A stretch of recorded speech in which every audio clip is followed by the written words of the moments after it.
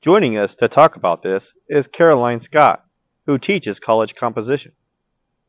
Is have you seen a student or know someone that has tried to turn in work that was generated by ChatGPT? Um, a lot of students on Reddit are saying that they have gotten accused or have been caught using ChatGPT for assignments. But at the same time, there's some teachers that are saying that they don't really mind it. And then some teachers are even saying that sometimes they use it themselves. So, what are your thoughts on that? So, what is your Yeah. experience with this?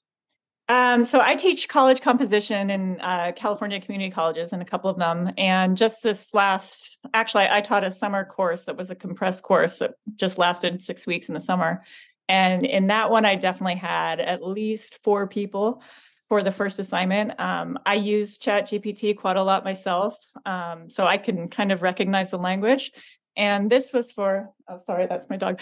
This was for a personal narrative assignment. So they were essentially using it to make up hypothetical stories about themselves. And it was really obvious in that case that it had come from GPT. And, I wasn't confrontational about it. I just said, hey, this is pretty obvious. I think the way I phrased it, this was tagged for AI content. I didn't say it was tagged by my brain, but it it came up as AI generated, and none of them disputed it. They said, "Yeah, sorry, I used GPT," and then resubmitted something that was hopefully more their own. And I get it. I mean, when I first heard of GPT, I was like, "This is amazing," and I'm going to be out of a job in 5 years. But I definitely get the temptation, and I'm never somebody who, would fail a student in a course for plagiarizing. It's like, okay, don't do it again. And here's some resources to do it on your own. And as for, yeah, I actually, in my argumentative writing class in the spring semester, I actually did use it a few times to help students generate outlines and generate thesis statements. And I was surprised that many of them, weren't aware of it. I kind of thought it was more on college students' radar than it was for that class. So I'm a fan. I think you told me not to do long-winded answers, but That's fine. but I'm going to. I mean, I think if the buzzword now is equity, right? We want to have more equitable outcomes in education. This just takes down a lot of the barriers that we really didn't know how to address before. So I think that the best way to learn how to write is to have individualized feedback again and again and again. And as teachers, we don't always have the time or resources to give that individualized attention. And AI can do that. So, while it can be used to plagiarize an entire paper, I think if we give students some steps and, approaches to use it in ethical ways, it can be more of a help. Okay, great. My next question is, and there's a total of 7 questions. So my next question is, even though that first one was a two-part question, but my next one is it going to be a significant problem going forward? Like, is there anything that you think is kind of concerning? Like, what do you think? Do you think people that are worried about it, do you think there's some validation there? Yeah, I think if you keep teaching the way you've always been teaching and you don't change your curriculum and you don't change your approach, your teaching method is going to be completely ineffective. Like you're going to have to change everything as a teacher. And I get why people don't want to do that. Mhm. But at the same time, I don't see it as a problem. I really don't. I see it as this moment in time where the education system is changing, the world of work is changing, the way people, use language is changing. And yeah, it's kind of scary if you don't know what to expect and you don't really know Right. how you're going to fit into the new reality, but Mhm. I see more promise in it than problem. Right. Good. Great.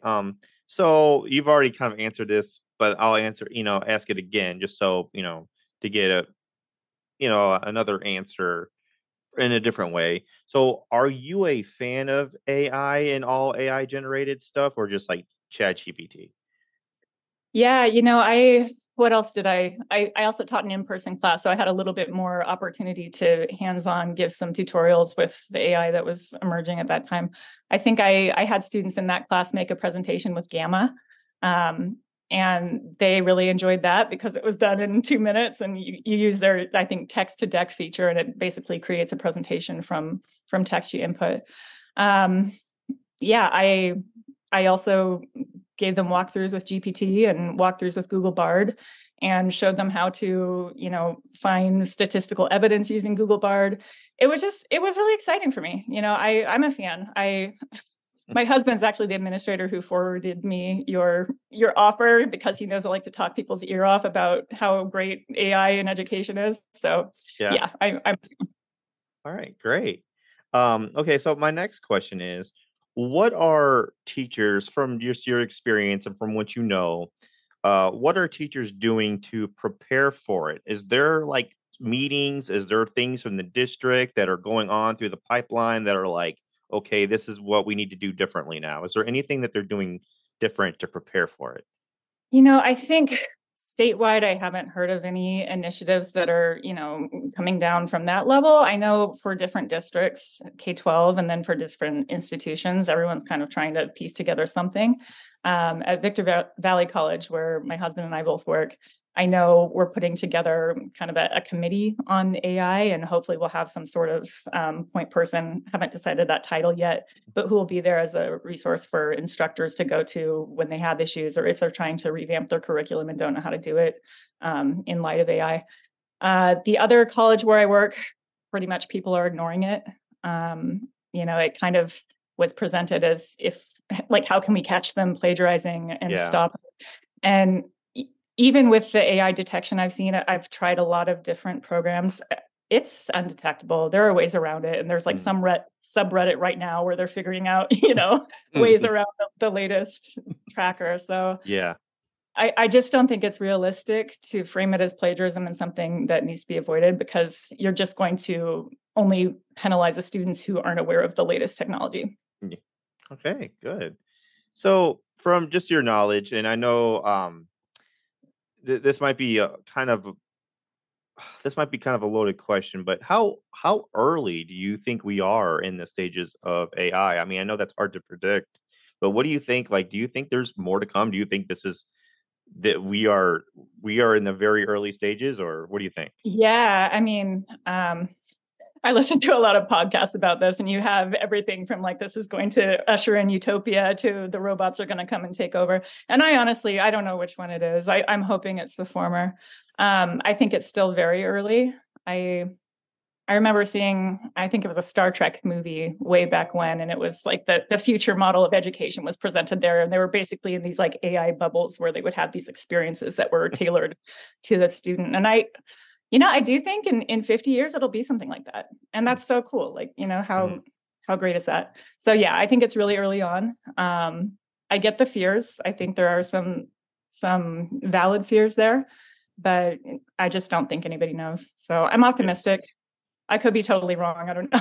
But yeah, I'm optimistic about it. Okay, great. So, so now as a teacher, how can you tell if something was generated by AI? What are some things that just stand out that you look for, that you just know right away this is AI?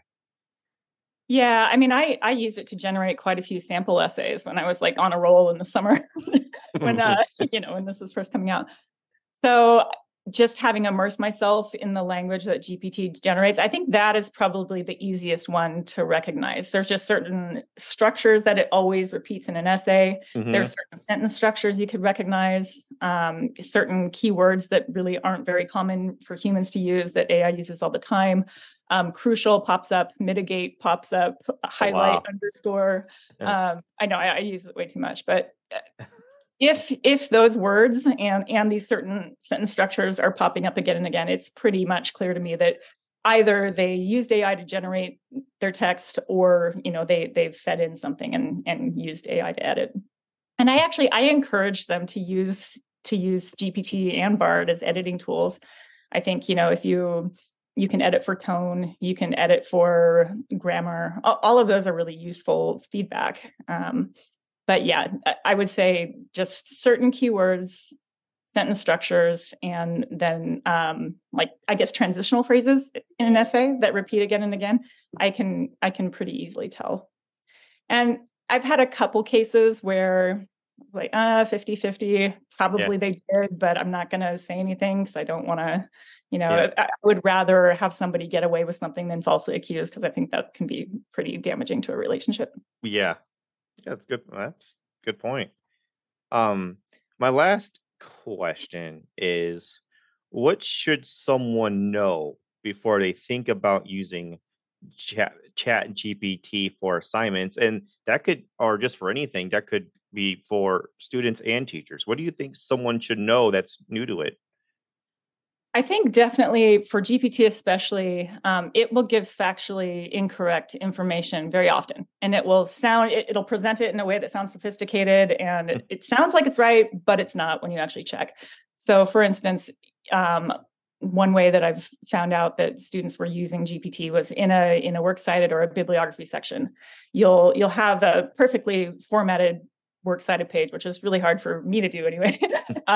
Perfectly formatted, but then when you actually check the links, they don't exist anymore because they were generated from old information.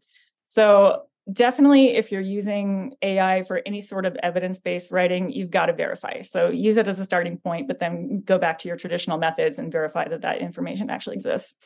I think there was a case where a lawyer recently, this was in a college email chain, but supposedly a lawyer used GPT to write a brief, and it was not accurate, and I think he was sued as a result of that. So, wow.